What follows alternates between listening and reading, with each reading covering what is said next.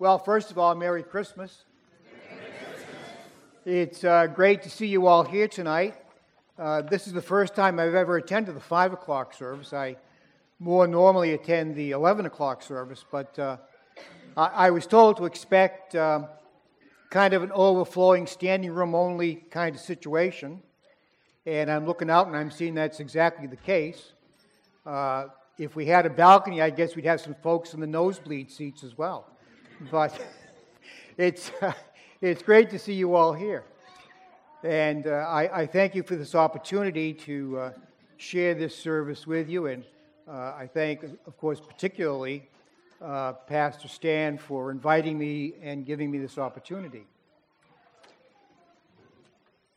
Before we go any further, let us join together in prayer.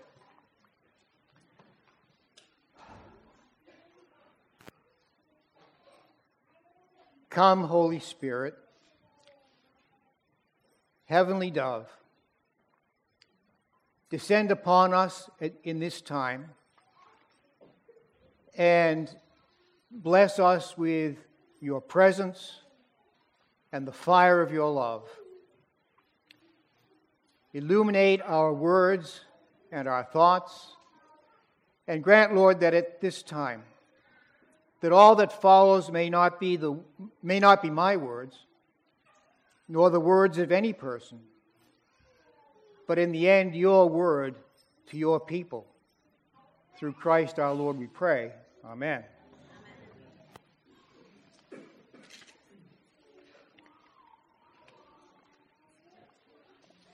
We've already, of course, heard the Christmas story read.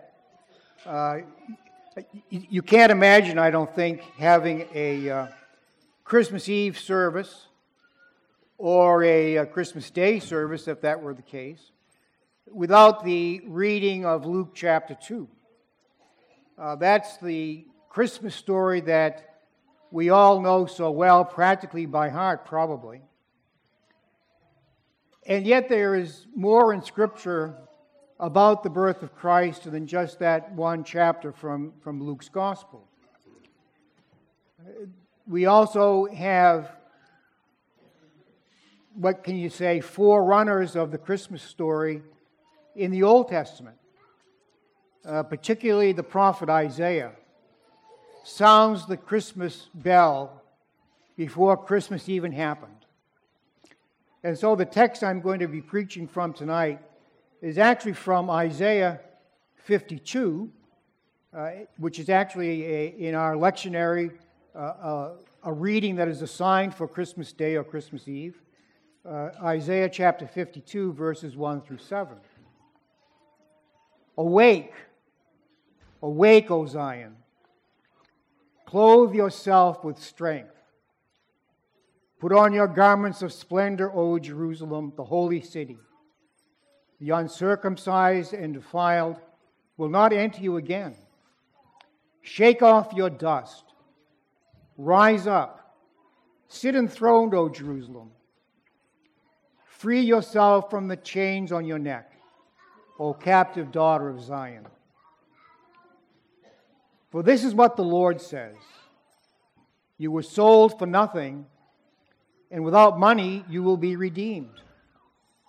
This is what the sovereign Lord says. At first my people went down to Egypt to live, and lately Assyria has oppressed them. And now what do I have here, declares the Lord? For my people have been taken away for nothing, and those who rule them mock, declares the Lord. And all day long my name is constantly blasphemed. Therefore my people will know my name. Therefore in that day they will know that it is I who foretold it. Yes, it is I. How beautiful on the mountains are the feet of those who bring good news, who proclaim peace, who bring good tidings, who proclaim salvation, who say to Zion, your God reigns. This is the word of God for the people of God.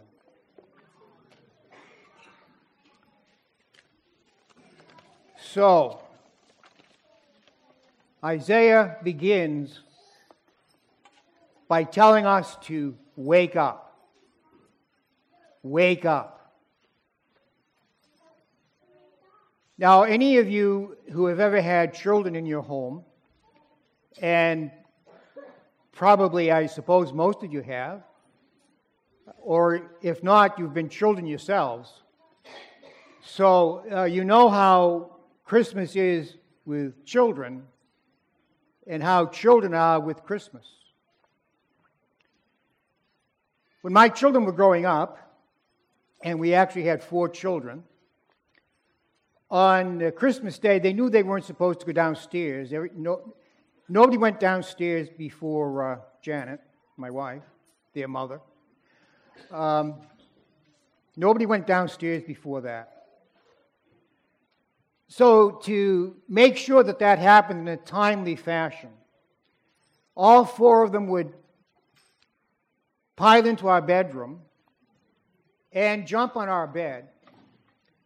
So we had altogether 6 people, 2 adults, 4 children in bed, to make sure that Christmas festivities began in a timely fashion. And I have to tell you, they were still doing that when they were teenagers. And I don't remember quite for sure because, times and events kind of blur after a while. But I think they were still doing it when they were in college. So, Christmas is here. It's time to wake up. It's time to get going. And there's good reason to wake up.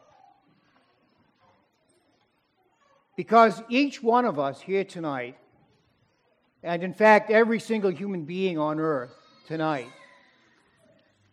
has a gift. We often hear it said that Christmas is for children. And indeed it is. But it's not just for children. If we allow ourselves to think that, we in fact miss a good part of Christmas. Because Christmas is not just for children. Christmas is for everybody. Christmas is for every single person on earth, regardless of language, nationality, ethnic background, skin color, or even political opinions. Christmas is for every single human being on earth. Because every one of us has received a wonderful gift.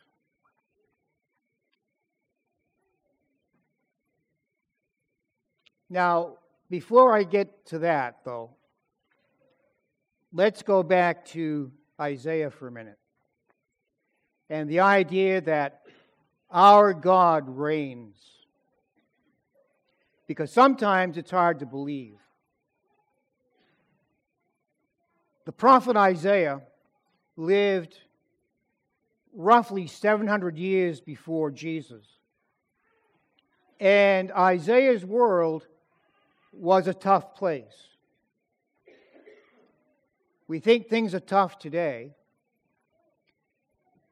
In Isaiah's time, they were just as tough. As a matter of fact, I don't think there's been an easy time in the whole history of the human race. It's just that we see our own time and place and situation, and we think, well, this has to be the whole thing.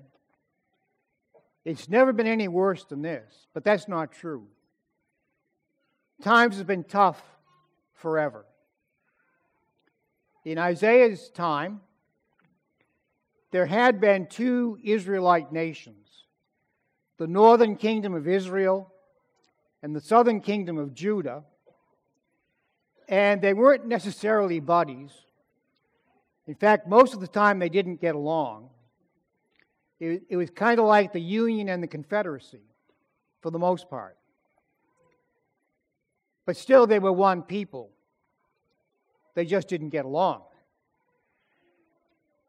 And sometime, or maybe 20 or 30 years, before Isaiah wrote the passage that we have read tonight, the northern kingdom of Israel ceased to exist. They were invaded by the Assyrians, overthrown by the Assyrians, and removed from their own land. They were taken into captivity and exile. And so Israel was gone. Only Judah was left. And Judah was threatened on every side. Judah was threatened by the Assyrians from the north. One never knew when the Assyrians might decide to march south and take over Judah as well. They were also threatened by the Egyptians from the south. Egypt and Assyria were the superpowers of that day. And poor little Judah was scrunched in between them. And whenever Egypt and Assyria decided to fight each other, of course, Judah was right in the middle. They really weren't fun times. And as a matter of fact, roughly 100 years after Isaiah's lifetime, the southern kingdom of Judah did fall. This time to the Babylonians, who destroyed the city of Jerusalem, destroyed the great temple in Jerusalem, and now took the Judean people captive. So, the people of that time were not dealing or living in a bed of roses. Things were tough. But still, Isaiah could say to the people of Judah, "Your God reigns. Your God is in charge no matter what." It may not seem like it, because times can be pretty miserable. But your God reigns. So we jump ahead 700 years to the original and greatest Christmas gift ever, when God gave Himself. Because the child in the manger, the child in the feeding trough, as Pastor Stan explained on Sunday, the child in the feeding trough is God's greatest gift of all time. The gift being that God came Himself. That God said to Himself, and probably had been planning it from all eternity, in fact, God said to Himself, "The world is in such a mess. I'm going to have to go down there and straighten it out myself." Which is what God did. In the child Jesus, whose birth we celebrate, God entered into the nitty-gritty and the joys and sorrows of everyday human life.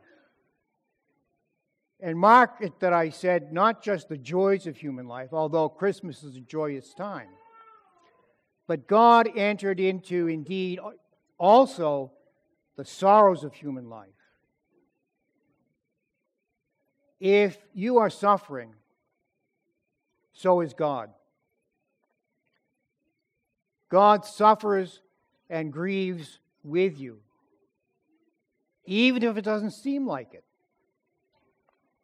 Even if it doesn't seem like it. God suffers and grieves with you. And He knows what it's all about. Because, miracle of miracles, God has been here. And He knows what it's about.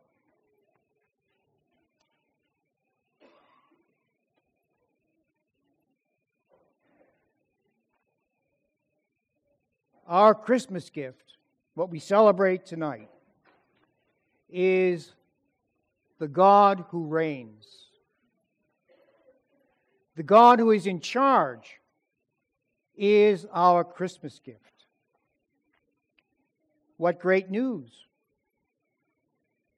What great news, not just for those of us gathered here tonight, but it's really great for us because we know about it. But it's great news, again I say to you, for every single human being on earth. Whoever, whatever they look like, whatever they believe or think, or however they act. This gift is for every single human being on earth. And the only thing that anybody needs to do is simply accept this gift. You know, I guess if somebody gives you a gift and you don't take it, there's nothing can be done.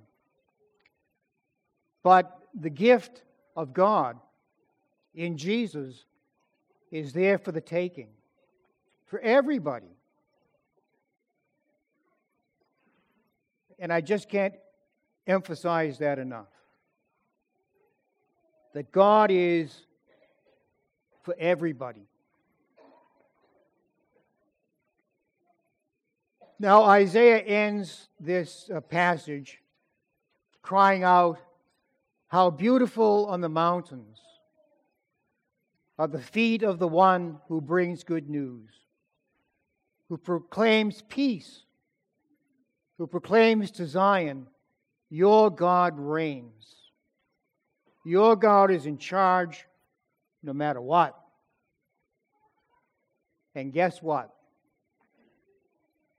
You and I are called to be those beautiful feet. I bet you've never thought of yourself as a foot. But from God's point of view, all of us are the feet called to proclaim good news, to proclaim to all people everywhere that our God reigns. And so, to go back to the very beginning of what Isaiah had to say tonight, it's Christmas, so it's time to wake up. I mean, your children can tell you that. It's time to wake up. And so it's time for every one of us to wake up and get those feet walking, spreading the good news of salvation to the whole human family. And I'm telling you, all of us everywhere here tonight and people we don't know all over the world, we are one family. So let's get moving. Let's get moving with this message of salvation, which is for everybody. Glory to God. Amen.